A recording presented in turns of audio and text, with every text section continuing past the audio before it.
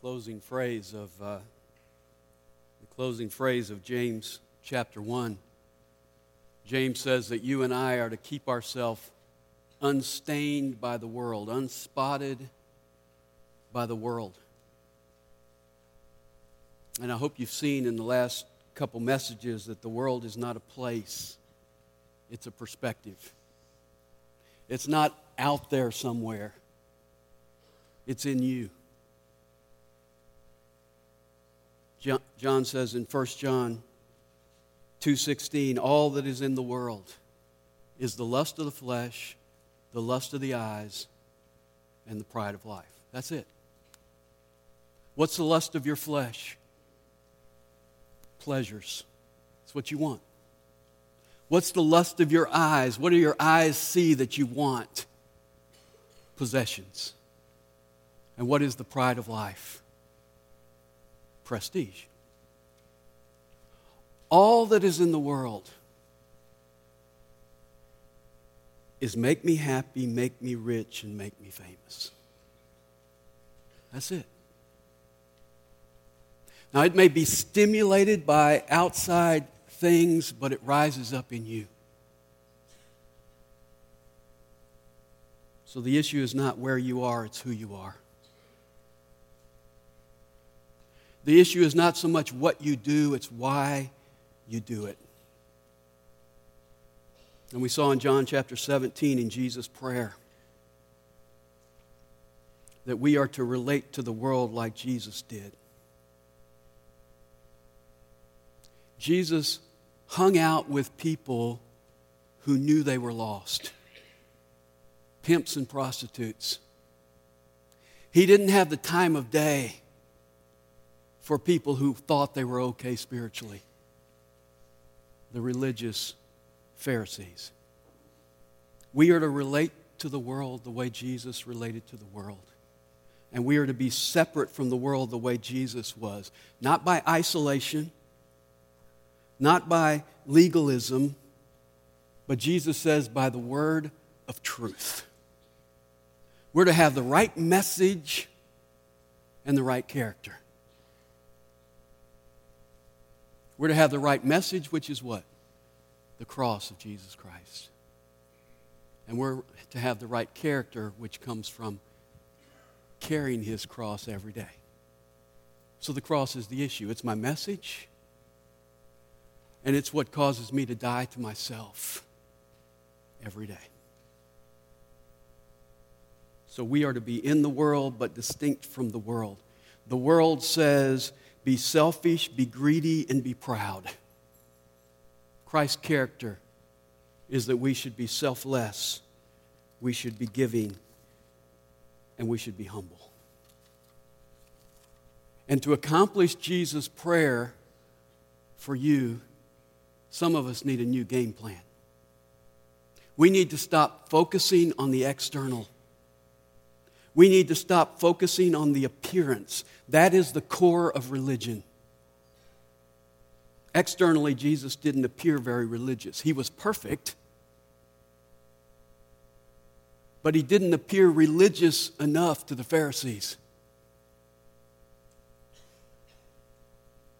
Jesus appeared to be a glutton. Jesus appeared to be a drunkard. But those who got close enough saw His character, and they heard His message. Now, what do we say as Christians? I want to be like Jesus. I want other people to see Jesus in me. Now, what does that mean? Well, for a lot of us, we say, well, I hope my neighbor noticed that I went to church this morning. I hope he noticed that I had a tie on. I hope he noticed that I was carrying my Bible. I hope he saw my bumper sticker. Maybe he noticed my Christian t-shirt. Maybe he noticed the things that I don't do. I don't drink. I don't smoke. I don't dance. I don't mow my yard on Sunday. I don't. Maybe he noticed those things. When we think about being like Jesus, we tend to turn to legalism and we make our list and we say, I hope he can see Jesus in me. You know what he's seeing in you? If you have a list of do's and don'ts, he's seeing Pharisaicalism. And I will repeat it over and over again. We all are recovering Pharisees. We need to tear up our list. Stop focusing on the externals. Stop focusing on the appearances. And focus on the difference Jesus wants to make in you. The heart. The heart. I said it last time. Jesus said we're to be set apart by the Word. If you read Colossians chapter 3 and Ephesians chapter 5, you'll find in Colossians 3 he says, let the Word of Christ richly dwell within you. And he talks about some results.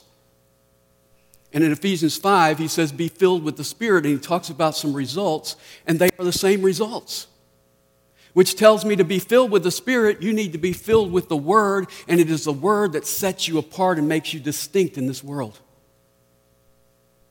Now, if you look at the results of both of those in Colossians 3 and Ephesians 5, it's rather interesting. Because he says, let the Word richly dwell within you, be filled with the Holy Spirit, and here's what will happen in your life. You will be praising God, you will be giving thanks for all things, and you will be submissive to one another in relationships. And then he talks about husbands and wives and the love that needs to be there. Children and parents, the love that needs to be there and the obedience that needs to be there. Then he talks about masters and slaves in a job relationship and the reality that ought to be there. So the results are what? The results are relationships. Now, I hear Christians all the time say, Christianity is not a religion, it's a relationship. And we're right. We have a relationship with Christ. Then we come to relating to the world, and what do we say? I got my list of do's and don'ts. And what am I saying to my neighbor? It's not a relationship. It's a religion. You see, the way that we show the reality of being distinct and set apart from the world by the Word of God is through relationships. My relationship with God, I'm praising and giving thanks. My relationship with others, I'm showing love and submission to them. Now think about your relationships. And we're going to talk about it for the next several weeks. I'm going to talk about the difference that only Jesus can make in your heart and your relationships. I want to talk about the character qualities that only God can produce in you. Paul calls them the fruit of the Spirit in Galatians chapter 5, verses 22 and 23. He says the fruit of the Spirit is love, joy, peace, patience, kindness, goodness, faithfulness, gentleness, and self-control. What's the evidence that the Spirit of God is in you?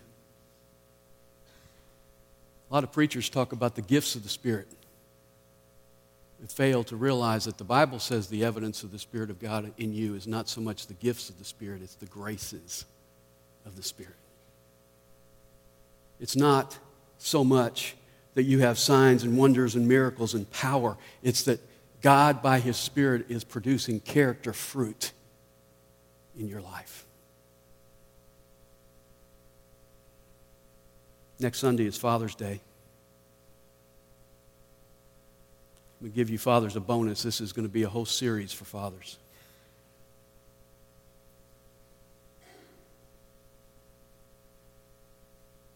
And I don't want to sound like I'm speaking down to you. And I don't want to sound like I've got it all together because, the problem with preaching every Sunday is sometimes you come to the pulpit and your life is not all together. And my wife is in Ohio this week, but I did something to hurt her very much. And so as I'm talking about love today, it's convicting me. But I would specifically say to you who are husbands and fathers here today, imagine what your home would be like if you started demonstrating these character attributes in your life. Imagine what your spouse would be like. Imagine what your kids would be like. Imagine what your neighbors would be like Imagine what your employees would be like or your fellow employees would be like if you started demonstrating these things in your life. If some of us started bearing this kind of fruit, we'd be strangers in our own house.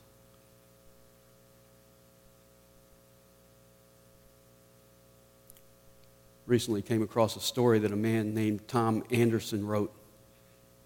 He said, I made a vow to myself on the drive down to the vacation beach cottage. For 2 weeks, I would try to be a loving husband and father, totally loving, no ifs, and or buts. The idea had come to me as I listened to a commentator on my car tape player. He was quoting a biblical passage about husbands being thoughtful of their wives. Then he went on to say, love is an act of the will a person can choose to love. To myself, I had to admit that I had been a selfish husband, that our love had been dulled by my own insensitivity. In petty ways, really, chiding Evelyn for her tardiness, insisting on the TV channel I wanted to watch, throwing out day-old newspapers before Evelyn had a chance to read them. Well, for 2 weeks, that would change. And it did. Right from the moment I kissed Evelyn at the door and said, that new yellow sweater looks great on you, she said, oh, Tom, you noticed. Surprised and pleased, and maybe a little shocked. After the long drive, I wanted to sit and read. Evelyn suggested a walk on the beach. I started to refuse, but then I thought, Evelyn's been alone here with the kids all week, and now she wants to be alone with me. We walked on the beach while the kids flew their kites. So it went.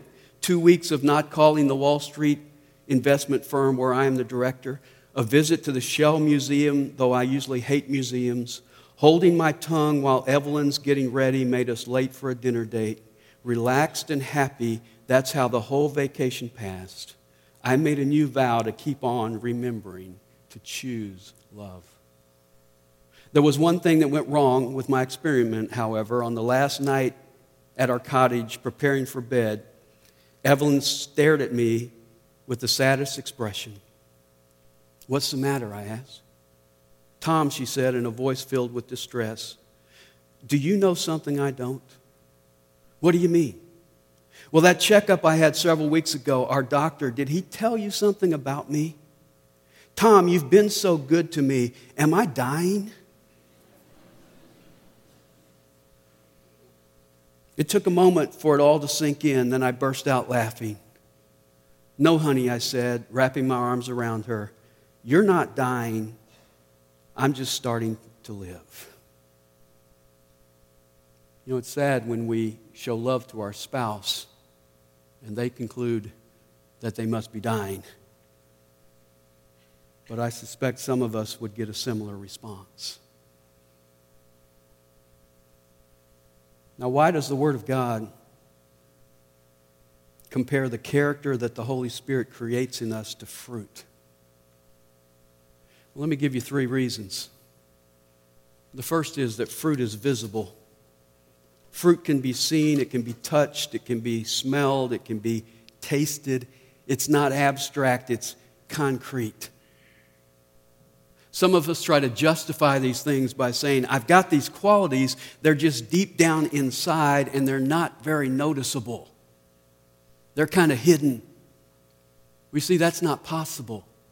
Because if you have love, joy, peace, patience, people can see that. Fruit is visible. Secondly, fruit is verifiable. And what I mean by that is it's unique and distinct.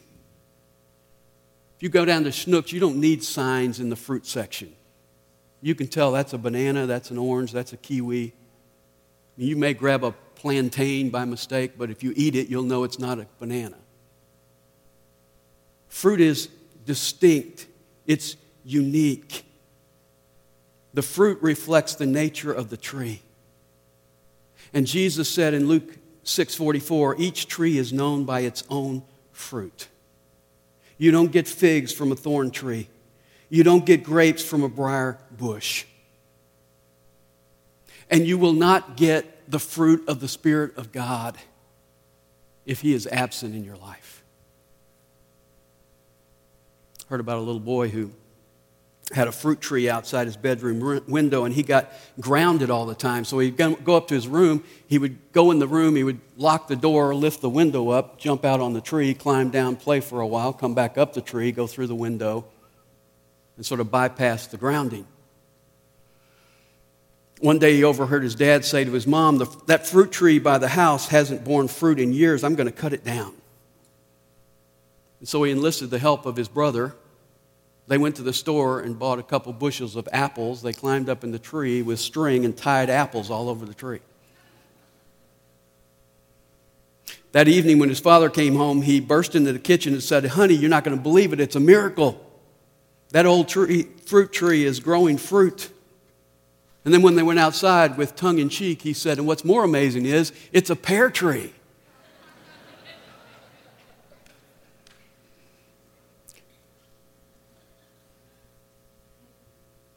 Be honest with me. Have you ever tied the fruit of the Spirit into your life? So I think I'll try to tie some love on, make it look like it belongs here.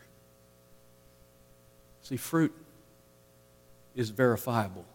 It clearly reflects the nature of the tree. And then thirdly, fruit is valuable.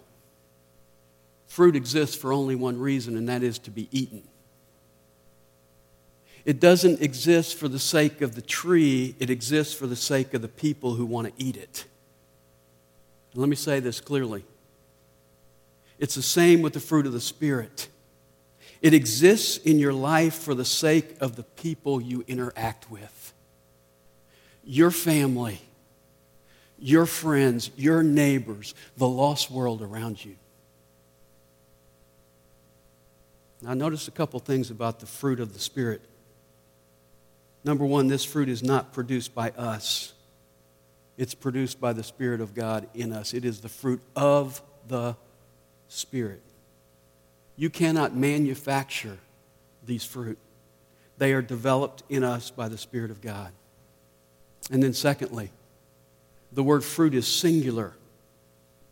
It's singular. It's not fruits of the Spirit. It is fruit of the Spirit. What's that tell us? The list is not multiple choice. Some of us come in here and say, I'm not very big on patience, and I'm not really big on self-control, but I'd love to have some joy. I'd love to have some peace. We see it doesn't work that way. It's a package deal. It's fruit singular. We don't all have the gifts of the Spirit, but we all should be manifesting the graces of the Spirit. The fruit of the Spirit is not like an apple tree. You might walk up and go, I think I want that one and that one. It's not that way. It's more like a cluster of grapes. You grab the cluster and they all come together. Or maybe the better analogy would be, it's like an orange. You've got one fruit, but you open it up and what happens? You've got all those different sections, which are the character qualities of the Spirit of God. The Holy Spirit bears one fruit with multiple character qualities. And I might add, this fruit is never out of season. It's always ripe, and it's always tasty. Now, the first character quality in the fruit of the Spirit is love. I don't think that's a coincidence. Andrew Murray says love is the key, and all the others are ways in which love is manifested. That's hard to argue with. Ryan read 1 Corinthians 13. There it says, love is kind. Kindness is one of the fruit of the Spirit. There it says love is patient. Patience is one of the fruit of the Spirit. And so I think we could say that all the other fruit are really facets of love. And then later in 1 Corinthians 13, if you read on, he says the greatest of these is love. Galatians chapter 5 and verse 14 says the whole law is fulfilled in one word, love. See, love is obviously listed first because it's the most important. And all the other qualities flow from love. So it's important for us to understand what love is. What is love? A lot of us get our definition of love from Hollywood. If you listen to Hollywood, love is either sentimental, cynical, or sexual. It's sentimental. Back when I was a kid, we had the movie, it's so long ago I can't remember the name of it. Was it Love Song or Love something? Anyway, the classic line in the movie was, love is never having to say you're sorry. Love story. See, I got it right. That rarely happens. I don't even know what that means. Love is never having to say you're sorry. I say sorry all the time, and I'm still behind. Love is that sentimental. Love is cynical. Tina Turner singing, "What's love got to do with it?" Or love is sexual. I feel like making love. So we have this distorted definition coming from Hollywood, coming really from the world, trying to tell us what love is. We need to understand what it is. So let me start by exposing some false presumptions about love.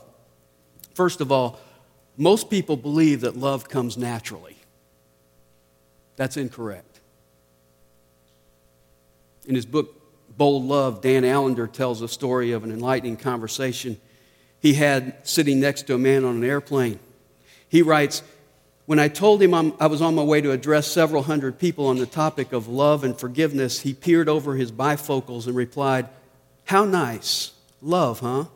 Well, I guess we all need to be reminded of the importance of love.' Our discussion soon centered around what he viewed as the central driving purpose in his life. He told me that what pleased him most about his grown children was their tenacity in pursuing education, careers, and success. They had learned well from their father, and he was indeed proud." What is that? All that is in the world. He later told me that his 3 children had experienced 5 divorces and that he had grandchildren who he had not seen for 5 years due to the unhappy marital endings. And his own 2 divorces seemed to trouble him little.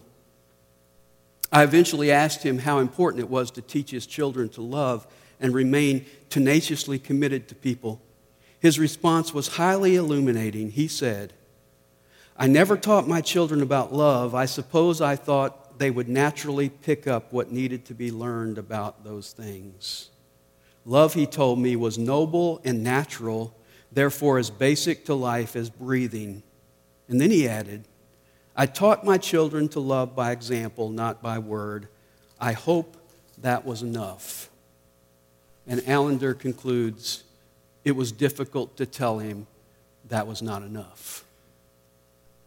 It wasn't enough because love is not natural to sinful human beings. And this man should have seen that because of the carnage in his own life. 7 divorces among 4 people in 2 generations gives evidence that it's not a natural thing. You see, love doesn't come naturally. It comes supernaturally by the Spirit of God in you. Second misconception. Most people believe that love is uncontrollable. That's why we say, "I fell in love," or "I fell out of love." The implication is, I had no control over it. Whoops, I'm in love. Whoops, I'm out of love. Most people think it's uncontrollable. That's why we hear people saying, "I must be in love, my head is spinning. I must be in love, my knees are weak. I must be in love, I'm in a whirlwind." We view love as kind of like getting the flu. I got these symptoms, these feelings. I must be in love. And that's why we say people in love do the craziest things. Like that's good.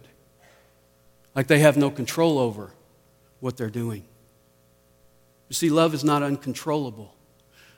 The first character quality in the fruit of the Spirit is love. What's the last character quality? Self-control. You see, love that is the fruit of God in your life doesn't get you out of control. It gets you in control. Third misconception. Most people believe, incorrectly again, that love is only a feeling. Someone has said, love is a feeling you feel when you feel that what you feel is a feeling you've never felt before.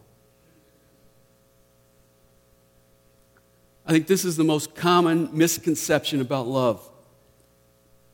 Love is a quiver in your liver.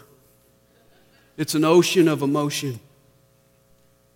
And of course, the problem is that feelings come and go.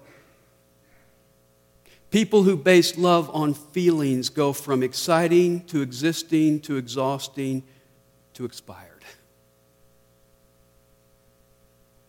Someone has wisely said, puppy love doesn't last through the dog days of life. Love is not a feeling of the emotions. It's a commitment of the will. You see, if love was just an emotion, then God couldn't command that. He can't command your emotions. But He commands that you love.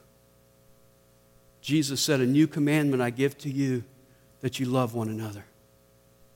In fact, in Matthew chapter 6 and verse 44, Jesus said, love your enemies. Now, when are you going to feel like loving your enemies? Never.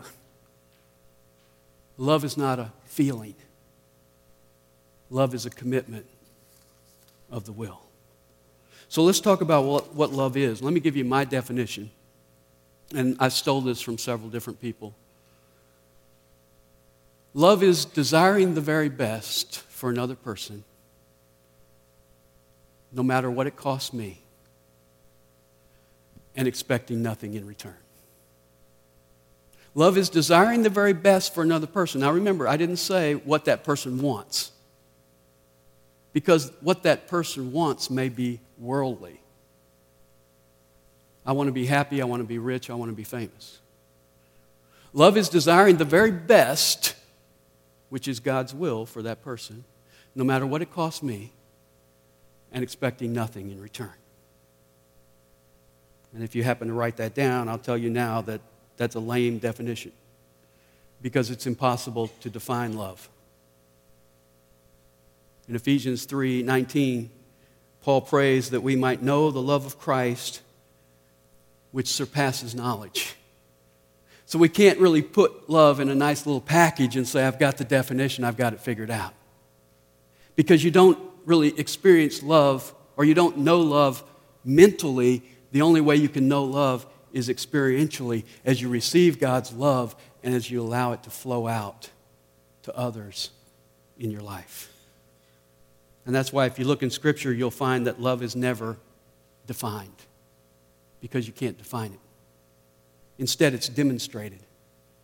Romans 5:8 says, but God demonstrates His own love toward us, in that while we were yet sinners, Christ died for us.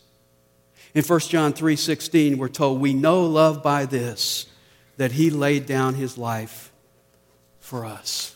Love is not defined in Scripture, it's demonstrated. And what is the demonstration of love? Well, listen to Galatians 2:20. I have been crucified with Christ.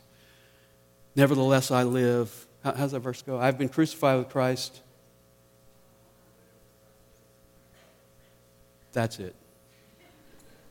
And the last phrase says,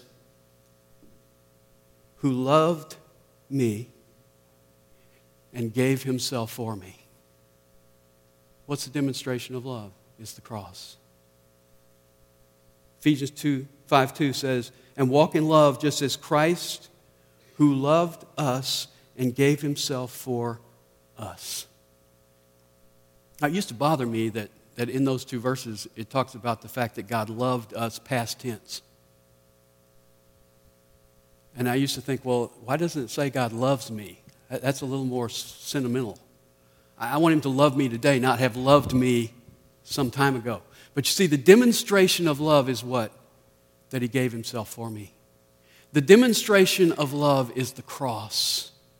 And so what He's saying is, He loved you so much that He gave His life for you, and if He'll do that for you, He still loves you today.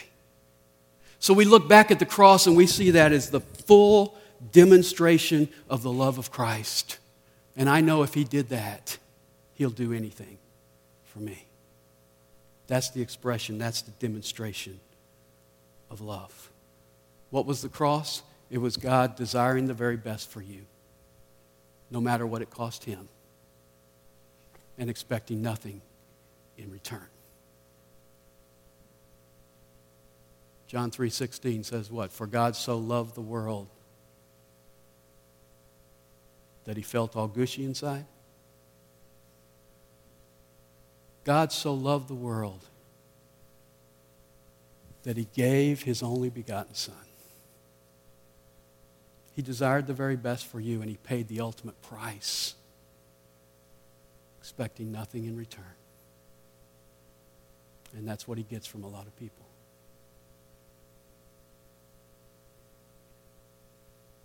I don't know about you, but I'm excited about the fact that God's love is personal. John 3:16 excites me, but God so loved the world. The world's pretty big. Ephesians 5:2 excites me, where it says God loved us. It's a little better. But Galatians 2:20 is what really excites me, because there it says, who loved me. He loved me enough to give his life on the cross. That's personal. When Jesus went to the cross, he was thinking about you. He had you on his mind when he sacrificed himself. He loved me enough. That's why you'll never find a better favorite song than Jesus Loves Me. This I know. And the cool thing about Scripture is it tells us in 1 John 4:8 that not only does God demonstrate love, but God is love. God is love. It's not an occasional mood he gets in. It's not something he generates and manufactures and gives out. God is love. So every time you come to God, he is desiring the very best for you, no matter what it costs him, and expecting nothing in return. Isn't that nice? When I go to God in prayer, I don't have to think, oh boy, I hope he's in a good mood today, because I got a tough prayer. My kids do that. They like to wait till after I ate. They say, I think he's a little more friendly right now. We'll go to him. God's not moody, and God is love. And every time you come to him, he is consistently the same. You say, well, how much does he love me? Well, you know, there's two exciting phrases in Jesus' prayer in John 17. We looked at it last week. But if you continue on in the chapter, there's two verses I want to show you. The first is John 17:23. Jesus is praying. He says, I and them and you and me, that they may be perfected in unity, so that the world may know that you sent me. And then notice this, and love them even as you have loved me. Jesus said, I'm going to send you out into the world the way the Father sent me. And now he says to the Father, you have loved them the same way you have loved me. I've told you the story before, but when I was in Bible college, I had a girlfriend, and that was in the day before email, so we got real letters. And I hadn't had mail for a while, and she knew that, so she put a piece of mail in my box, and I went and got it out and opened it up, and it just said this. It said, God loves Danny Green just as much as he loves Jesus Christ. And I remember reading that the first time and thinking, that's heresy. That can't be. He can't love me as much as his only son. And in searching to prove her wrong, I came to this verse. And what does Jesus say? God loves you just as much as he loves me. We say, how much did he love me? And we stretch out our hands and say this much because it is the cross. But we can also say, God loves me just as much as he loves Jesus Christ. That's amazing. But as amazing as that is, what's almost more amazing is verse 26 of chapter 17. Because he says, and I have made your name known to them and will make it known, so that the love with which you have loved me may be in them and I in them. God not only loves you as much as he loves Jesus Christ, he has taken that same love and he has put it inside of you. So listen, you have the capacity to love others the way God loves you. Wow. That's eye-opening. That's why Romans 5:5 says the love of God has been poured out within us by his Holy Spirit. You see, Jesus is saying you're to go into the world but not be of the world, and the thing that distinguishes you from the world is your character, and the character quality that ought to be foremost in your life is love. That's why Jesus could say in John 13:35, by this all men will know that you're my disciples if you have love for one another. All men are going to know. The world's going to know you're in the world. What are they looking for? Not your do and don't list. They're looking for your love. If they see your love, they'll know that you have Jesus in you. Now, we confuse that all the time. Because I think if you really answered this question honestly, you would probably say, all men know because I've got my doctrine right. You know, I've studied and I've figured this out, and I've got this knowledge of the Word. And that's how people should know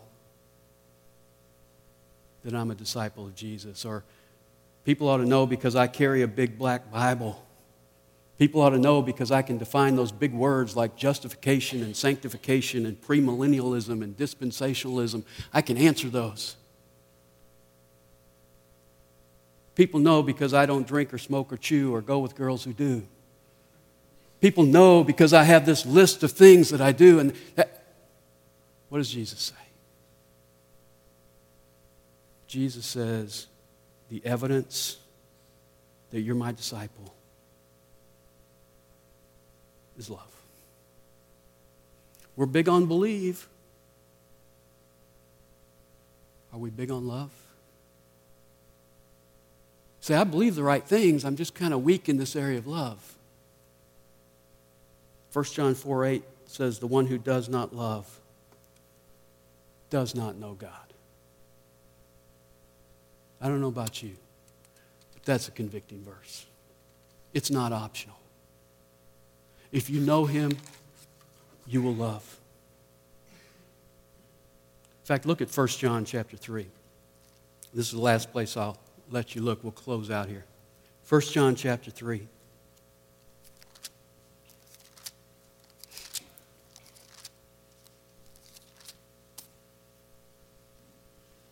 Verse 13. Do not be surprised, brethren, if the world hates you. We're to be in the world. We're to be going against the flow of the world. And what happens many times is the world is going to hate us. So John says, don't be surprised about that. And then he says, we know that we have passed out of death into life because we love the brethren. One of the evidences to me that I'm a believer, that I know Jesus and his Spirit lives in me, is that I love the people that I used to hate.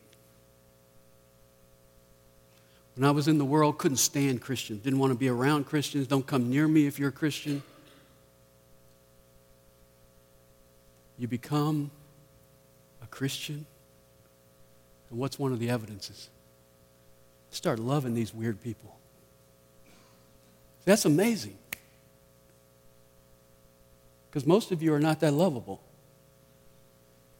And I'm not that loving. So now I have suddenly this God-given capacity to say, I care. I love. Where'd that come from? It's God in me. It's kind of like your family. You know, you don't pick your brothers and sisters, they just come along. But you love them because they're part of your family. It's the same in the body of Christ. Now, how do you love somebody?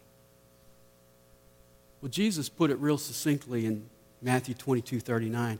He said, you shall love your neighbor as yourself. That's pretty easy. Just take the way you love yourself and translate it into loving other people. Most of your thoughts center around, what do I need right now? What do I want right now? Jesus is just saying, when you start doing the things that you normally do for yourself every day, just start doing those same things for your neighbor. Here in 1 John 3, he puts it this way in verse 16. He says, we know love by this, that he laid down his life for us. We usually stop there. But he continues.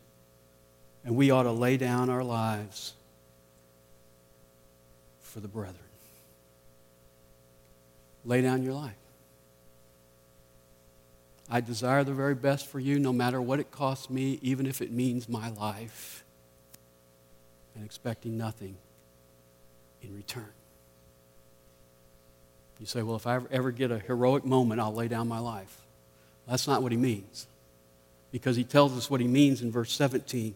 He says, whoever has the world's goods and sees his brother in need and closes his heart against him, how does the love of God abide in him? What's it mean to lay down your life? Well, it means to lay down what your life consists of. If you died today, you'd have no more time, no more money, no more possessions, no more plans, no more dreams. You'd be done. He's saying you've got the world's goods, you've got those things that are temporary. You need to be giving those to someone in need who is an eternal being. It's real simple. Love lays down his or her life. And we're to do that a handful at a time, every day. Little girl was invited for dinner at the home of her first grade friend. The vegetable was buttered broccoli. And the mother asked if she liked it. She said, oh, yes, I love it. But when they passed the bowl of broccoli around, she didn't take any. So the hostess said, well, I thought you said you love broccoli. She said, oh, I do love it, but not enough to eat it.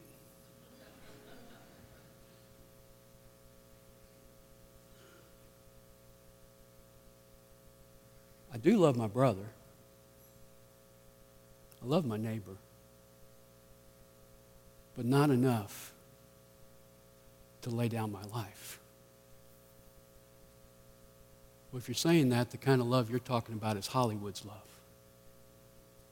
Because the only kind of love that the Spirit of God produces in you is going to be the same love that God has. And that's a love that lays down its life. And then he says in verse 18, little children, let us not love with word or with tongue, but in deed and truth. Love is not something you can just talk about. It's something you have to live out. That doesn't mean you never tell somebody you love them. You should be telling people you love them every day. Kind of like the old grizzled guy who said, I told my wife 30 years ago when we got married that I love her. If I ever changed my mind, I'll let her know. You're to be speaking love, and you're to be demonstrating love in your life, because love that is only said and not shown is not love. Love is the first quality in the fruit of the Spirit. Everything else flows from that. And that's why the Bible tells us love is essential. When Ryan read in 1 Corinthians chapter 13, where Paul says, if I speak with all languages and know all mysteries and have all gifts and have all faith and don't have love, I am nothing. Why? Because love is essential. So let me ask you a question in closing. How in the world are you different? Is it isolation? Like the aesthetic, you climb a 60-foot pole and get away from the world? Is it by legalism? I have a list of do's and don'ts that I hope somebody sees and recognizes how religious I am. Or is it the way Jesus told you to be different? By love. Are you desiring the very best for others no matter what it costs you and expecting nothing in return? That's love. How do I get that kind of love? It's produced by the Spirit of God. It's the fruit of the Spirit. It happens when I allow the Spirit of God to have total control of my life.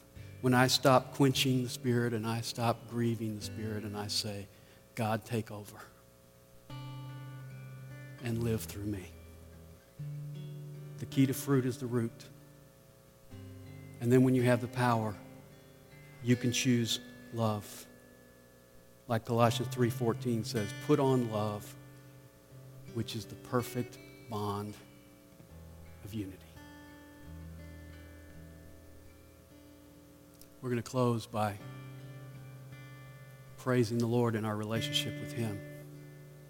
And then as we go from here today, I trust that you will be focused on relationships around you and allowing the Spirit of God to change your heart and make you an individual marked by love. Let's stand as we close together.